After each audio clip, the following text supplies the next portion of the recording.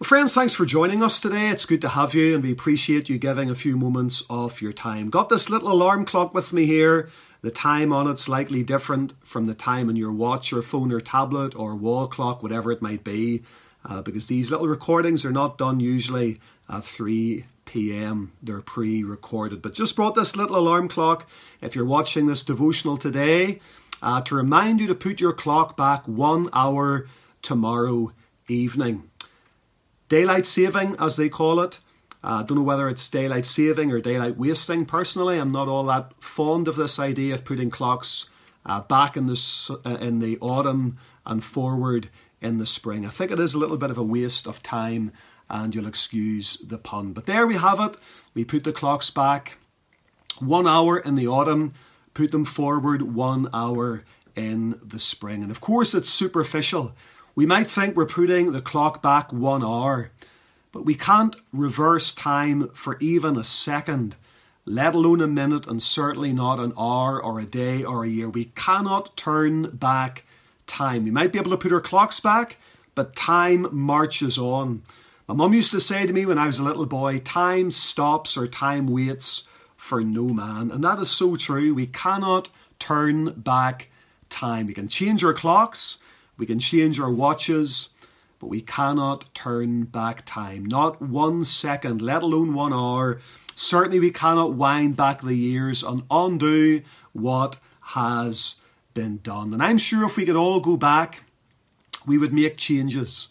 I'm sure if we could make different decisions based on what we know now, if we could go back, we would certainly do things a lot differently. And maybe in your life you look back and there's all sorts of regrets, there's all sorts of guilt, decisions that you made. And if you could turn back time, you would change a lot of things that you've done. Maybe many regrets, maybe a lot of guilt there, maybe a lot of heartache, maybe opportunities that were missed, things you did, places you went that you wish you hadn't been, opportunities you could have seized but didn't. But none of us can wind back time. We can wind back our clocks, but we certainly cannot wind back time. We cannot change our past. But the wonderful thing is that our past can be forgiven. The Bible does declare in the book of Ecclesiastes that God requireth that which is past. And that's a solemn thing, because if our sins are not forgiven, our past someday will meet us at the great white throne judgment. But in the book of Romans chapter 3 and verse number 25, we read these words about the Lord Jesus Christ, whom God hath set forth to be a propitiation through faith in his blood, to declare his righteousness for the remission of sins that are past through the forbearance of God. Your past can be forgiven. And that's a wonderful, wonderful thing. We cannot undo our past, but God can erase our past sins from off the record. He can blot out as a thick cloud all of our transgressions. The reality is that today will be past tense by tomorrow. We can make choices today that influence our present situation and certainly can impact our future.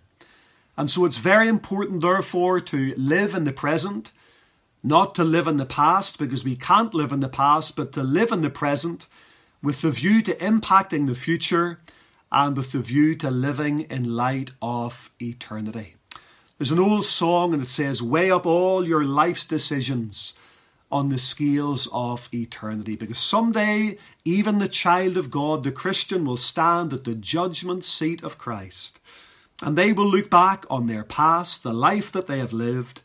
And dear friend, you cannot fix your testimony, you cannot fix your life at the judgment seat of Christ. What we are today is what counts, not what we were yesterday, but what we are today and what, by the grace of God, we will be tomorrow. So may God help us to live in light of eternity. Weigh up all your life's decisions and the scales of eternity. Only one life and it'll soon be past, and only what's done for Christ will last. You cannot wind back the clock. You cannot change the past, but you can live for Christ and live in light of eternity. May God help us to do that So something today for everyone. If you're not a Christian, your past can be forgiven.